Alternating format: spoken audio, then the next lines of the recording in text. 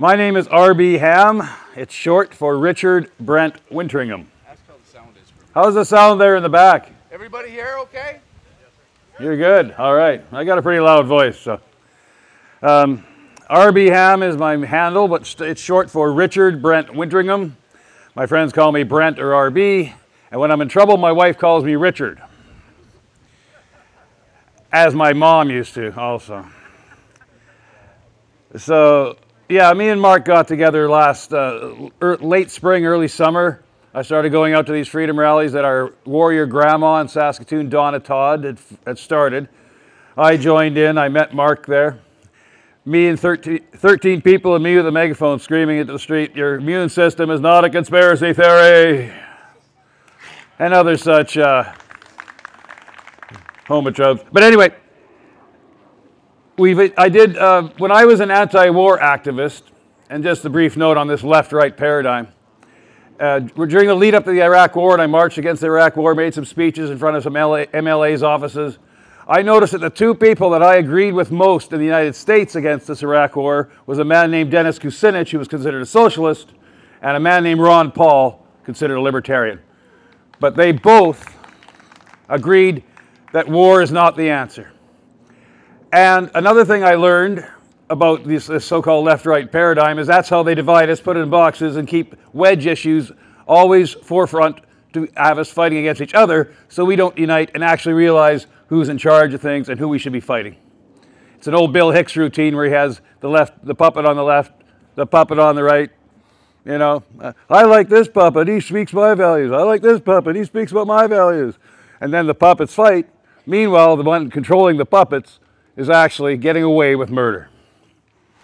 So you ask yourself two things in any of these events like this, these worldwide events that are being used to stoke opposition, to stoke division amongst the people. Ask yourself two things. Who benefits? Well, ask yourself who benefits, and then follow the money. And if you do those two simple things and do a tiny bit of research, you'll actually find out what's going on. It's not hard. It's just called common sense. And that's one thing that they've taken away from us, is our common sense and our sense of observed reality. Because they tell us we're in a pandemic. Pan meaning worldwide, global, and endemic meaning, a worldwide disease.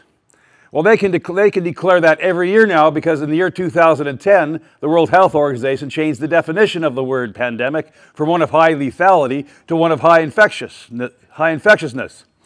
So actually, every year they could declare a pandemic because of influenza, the flu. 1 billion people a year worldwide get the flu, and most of them recover. So every year they could say there's a pandemic because it's highly infectious. So that's a little trick they played. In the same year, 2010, they actually declared a pandemic, the World Health Organization, over the swine flu. 2 or 3 months later, they had to rescind it because a bunch of countries got together and said, hey, this is not a pandemic, this swine flu. We're not having any much problems with it.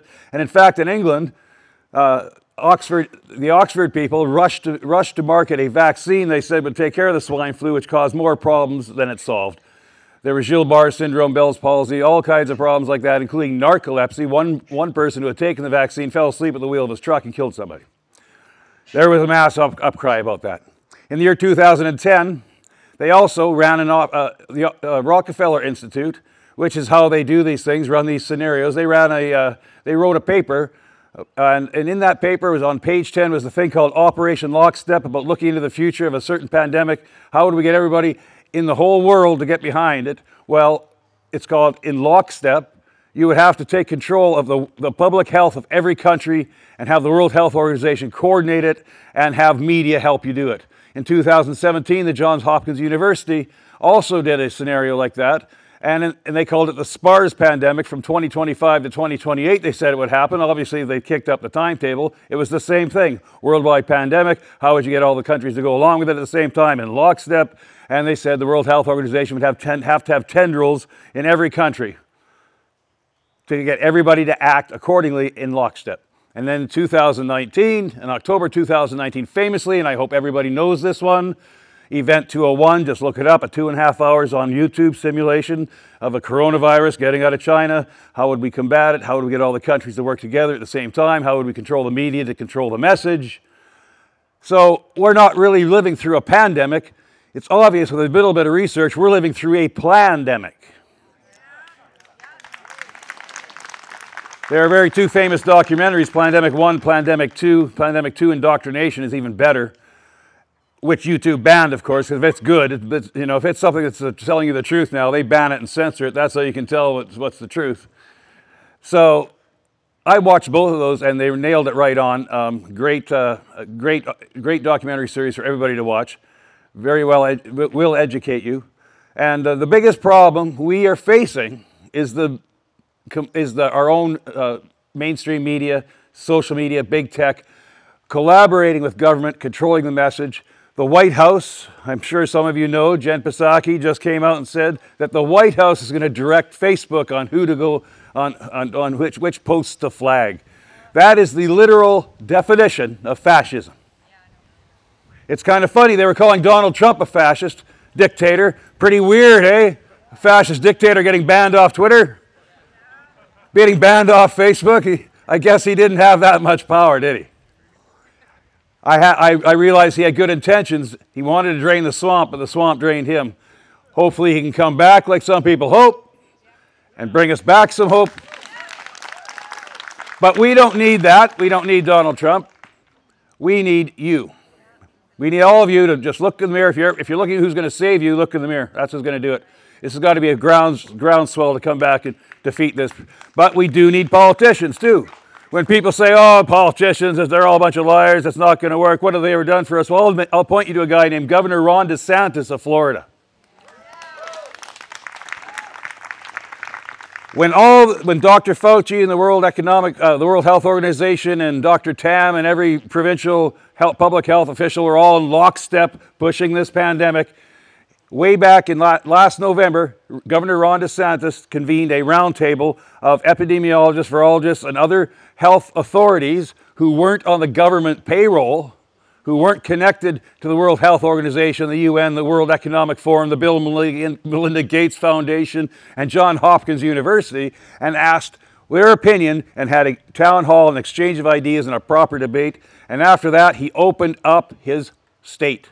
No mandates, no restrictions, no lockdowns. In fact, he expressly wrote bills banning mask mandates, banning vaccine passports. And Florida has gone down, down, down with their numbers. They're wide open. Their economy is roaring. They've come back from the brink. South Dakota under Kristi Noem never locked down. Wonderful.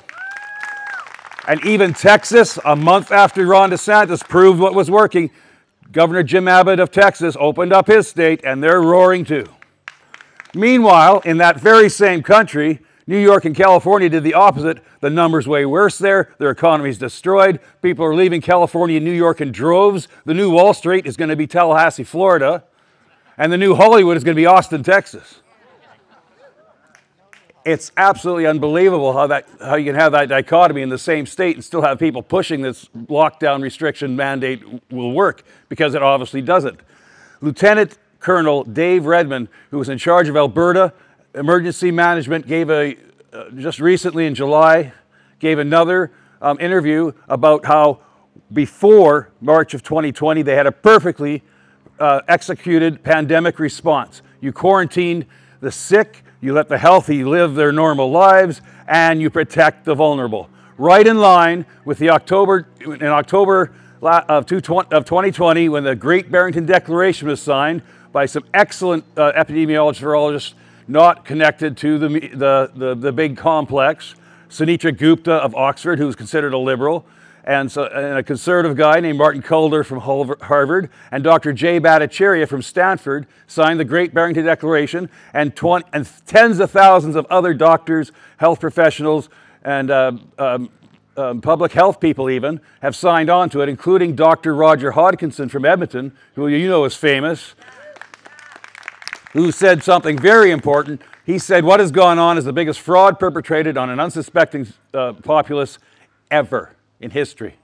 And that's saying something, because a lot of frauds have been perpetrated on us, the people. They said, the Great Barrington Declaration said we should have focused protection, quarantine the sick, protect the vulnerable, and let society go on as normal. and there would be far less damage being done because every study that's been coming out in the last few months shows the lockdowns, mandates, restrictions have caused 10, maybe 20 times, maybe even more damage. More people have died from missed cancer screenings, elective surgeries being delayed, all these horrible things that are happening because our public health is focused on one thing only: COVID, COVID, COVID, COVID. And it's being orchestrated. All the public health officials in our country, from Bonnie Henry to Sadiq Shahab in Saskatchewan to Cruella de Vil in Ontario, they're all singing from the same playbook, and they're hooked up to the World Economic Forum and the World Health Organization and the UN, and they're taking orders from them, from a foreign entity. Theresa Tam signed a non-disclosure agreement with the World Health Organization, so she can't discuss what she did there, and then became our public health expert and specialist in this country. She can't tell us what she was doing with the World Health Organization. Who does she owe her allegiance to? Interestingly, China's GDP grew 3.2% last year. Ours went down 4.5%. They declared the pandemic over a year ago. You know how what they said would work? Lockdowns, restrictions, and mandates worked for them, so it's going to work for everybody. Except, did they really even have a pandemic? Because I'll tell you, we're certainly not having a pandemic. A real pandemic is death carts and mass graves. A real pandemic, the government will be trying to calm you down, not trying to scare you every day. You know? There'd be public health information spots telling you how to boost your immune system. Instead, they closed down gyms and kept the liquor stores open because it's about your health. Patty Hajdu, our Canadian health minister, called, in a question in Parliament about vitamin D, she called it a conspiracy theory. Wow, sunshine therapy. I guess they didn't do that in the 1918-19 plan. Oh, wait, they did. Yeah, that's a big one. So, in a real pandemic, it's self-evident. 1918, 1919, Spanish flu. It was self-evident. Everybody knew somebody in every family was affected. When it comes to COVID-19 amongst us, I couldn't find anybody who knew anybody, except maybe second or third hand. I knew a lot of people who tested positive, got to stay at home for work for 2 weeks, get paid. Nothing wrong with them, maybe a sniffle or two. And I looked into the PCR manufacturing technique. And that's where they get their case-demic from. Because this PCR manufacturing technique that they've been using for quite a while, in fact, in the past, Dr. Fauci, Saint Fauci, all he says is golden and right, during the HIV/AIDS crisis, used that PCR test to manufacture the AIDS crisis. If you look back into that, you can do some research. He's some blood on his hands from that. Just look up the drug AZT, a failed chemo drug that he had financial interest in, that he pushed in to save all the HIV people, ended up creating the AIDS crisis. He probably is very essential in the deaths of some very important people, including Freddie Mercury, who took AZT to cure his HIV, ended up dying. The same thing is happening now with this PCR manufacturing technique. It is a genetic test where they swab you, put their genetic material in this machine, and they run it at a cycle threshold. Once it gets to 2025, that's where you're supposed to stop. Because if you've got something that's presentable, it will register at 20 to 25. What they've been doing is running the cycle threshold from anywhere from 38 up to 45 all throughout our country, and they continue to do so now, even though the World Health Organization last January came out and said, don't do it. Surprisingly enough, one day after Joe Biden got inaugurated as President of the United States, the World Health Organization put out a new guideline saying, please don't run the cycle threshold, it's so high. I guess Texas and Florida listened and started doing it the right way, and that's why their numbers are dropping. It's like, if you can dial this thing up, you can create any kind of pandemic you want. Because what it does with the cycle threshold up to 40, 45, even Anthony Fauci is on tape saying it, it can pick up any dead nucleotide, any part of a virus in your body. So if you had a cold, a coronavirus 6 months ago, or recently got over the influenza maybe 2 months ago, it will show up as a positive, and that's called a false positive. And the Christian Dorston report pointed out that at 35 cycle threshold, you can get up to 97% false positives. So 100 people who test positive, 97 of them are perfectly fine. That's called a case-demic, to keep people scared. So they got the case-demic. And then the death rates, they've been inflating that. In Italy, Italy came out and said 99% of the people who died with COVID, not of, with COVID, 99% of them had 2 or 3 comorbidities, and the average age was way over 80. Same thing here in Canada. And in the United States, the CDC came out and said 97% of the people who died with or of COVID had 2 or 3 massive comorbidities, all average age over 80. Any virus, any influenza, any coronavirus would have tipped them over the edge. No death is, we're not celebrating that fact. All death is sad, but let's look at it realistically. It's the same thing happens every year. When they were saying our hospitals were overrun, well, they weren't. My wife worked in one. They shut down a whole floor of her hospital for the expected influx of COVID patients and used 2 beds in 3 months. Yep. Meanwhile, nobody could go in and get a cancer screening. Elective surgeries were called off. People died because of that. More people died from the overreaction to this panic pandemic than the virus itself. And let's also remember that there is another thing that can make you see it's not a pandemic, because in a real pandemic, when it comes to the mask issue, they would have issued masks to everybody, the proper surgical type masks. They would have told you, they would have instructed you on their proper use. They would have mailed them to you in the mail. There would be biohazard bins on every corner for these masks and in every government building. Meanwhile, the masks are being thrown on the ground. They're ending up in reservoirs and water treatment plants, gumming up the works. And where are the environmentalists, please? A year from now, maybe sooner, you'll hear a story, 10 square mile of face masks floating in the Pacific Ocean, killing whales. Where are the environmentalists? They're all behind this. Why? Because they're on the agenda. Sad to say, a lot of them are, unlike Patrick Moore, who saw the light, a lot of them are still on that bandwagon. They're being used. It's a sad thing to see. There are some books maybe you should read if you want to educate yourself further. Here's a book by Dr. Sucrit Bhakti and Dr. Karina Rice from Germany.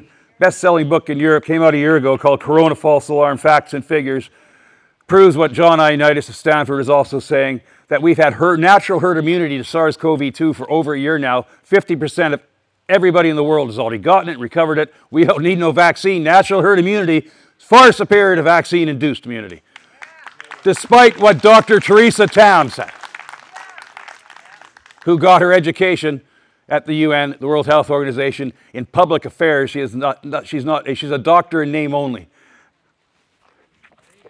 The other book you should need to read is called COVID-19, The Great Reset.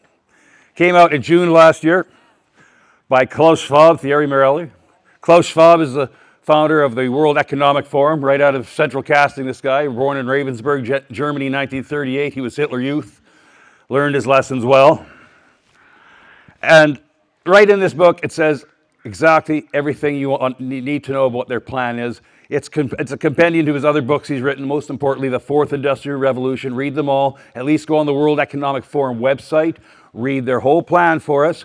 It's dressed up like, like fairy tales and unicorns, but underneath it is a cold technocratic future, a dystopian future based on contact tracing / social credit, where everybody is hooked up biometrically to the cloud, where they can track your every move, because their model is China.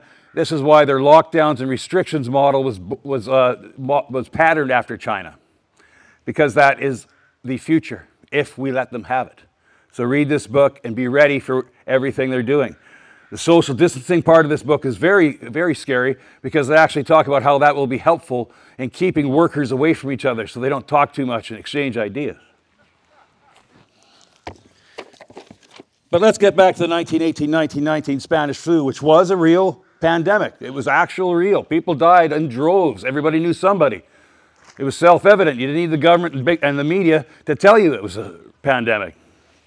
But it's interesting, because we've always been told that the virus is what killed everybody, that the virus is what we should be afraid of. Well, we all have viruses in our body. That's what the PCR measures. The virus is in your body. They're exosomes. When you get sick, toxins into your body, the virus flares up, the exosomes flare up, become a virus. They clean you out. You need the fever. You need to get sick. You need to throw up. You need to be sick for a week. Get it out of your system. That's your body's natural immune response. Unfortunately, some of the older people with comorbidities should be protected against this. There are really good natural ways of doing this: vitamin C, vitamin D, zinc, D3. If needed, pharmaceutical interventions, cheap pharmaceutical interventions like hydrochloroquine or ivermectin, both of which have been suppressed, could easily save tens, thousands, maybe hundreds of thousands of people could have been saved. But they didn't want that because they want to scare the hell out of you. But interestingly, in 2008, the National Institute of Health did a study. One of the co-authors of this study was Dr. Anthony Fauci. And here's the abstract background. Despite the availability of published data on 4 pandemics that have occurred over the past 120 years, there is little modern information on the causes of death associated with these influenza pandemics, especially the 1918-1921. So, their method was they examined relevant information from recent influenza pandemic that occurred during the era prior to the use of antibiotics, and that's so important, prior to the use of antibiotics. In 1918-1919, they had little information on what antibiotics were because penicillin hadn't been invented yet. That didn't happen until about 10 years later. The 1918-1919 Spanish flu in brackets pandemic. They only called it the Spanish flu because the first victim of it, an American soldier who had been vaccinated in Fort Bragg, Colorado, died in Spain. We examined lung tissue sections obtained during 58 autopsies and reviewed data from 109 established autopsy series that described 8,398 individual autopsy investigations. On a side note, they also dug up bodies of soldiers who died during the First World War from the flu, they thought, that were buried in Greenland in the permafrost, so they were fresh samples. Like having a natural fridge was Greenland. And so it was a very comprehensive study. This wasn't no fly-by-night study. They took a long time putting this together. It took them a year. The postmortem samples we examined from people who died of influenza during 1918-1919 uniformly exhibited severe changes indicative of bacterial pneumonia. Their conclusion was the majority of the deaths in 1918-1919 influenza pandemic, the majority of deaths, they can't actually say 80, 90% because, but it was the majority of deaths, likely resulted directly from secondary bacterial pneumonia caused by common upper respiratory tract bacteria. If severe pandemic influenza is largely a problem of viral, bacterial copathogenesis, pandemic planning needs to go beyond addressing the viral cause alone. So 2008, these eggheads, these guys with with the smartest guys in the room in 2008, 13 years ago, knew how to tackle this pandemic with antibiotics, with penicillin, with antiviral drugs, with ivermectin, with hydrochloroquine, with vitamin C, vitamin D, all the things of modern science knew how to do. But they suppressed it all, put it on the back burner. If people presented at the start of this pandemic, if people who were sick and were scared went to the hospital, they slapped them on vents and killed them right away. Shot them up full of drugs so they couldn't fight back, put them on vents and let them die. To drive up the numbers. The case-demic, to drive up the numbers. What I'm saying is these bums, excuse my French, knew exactly what they were doing. This is not an oh, oops, sorry. This is these people need accountability. And I'm not talking about a slap on the wrist. They have destroyed lives. They've destroyed people's livelihoods. They've taken away the childhoods of our children, masked them up, social distanced them, wouldn't let them play sports, wouldn't let them play music. Look at the damage they've done. Very much so. So I'm thinking not just a slap on the wrist, hard jail time at least. Fair trials, but hard jail time at least. Thank you very much.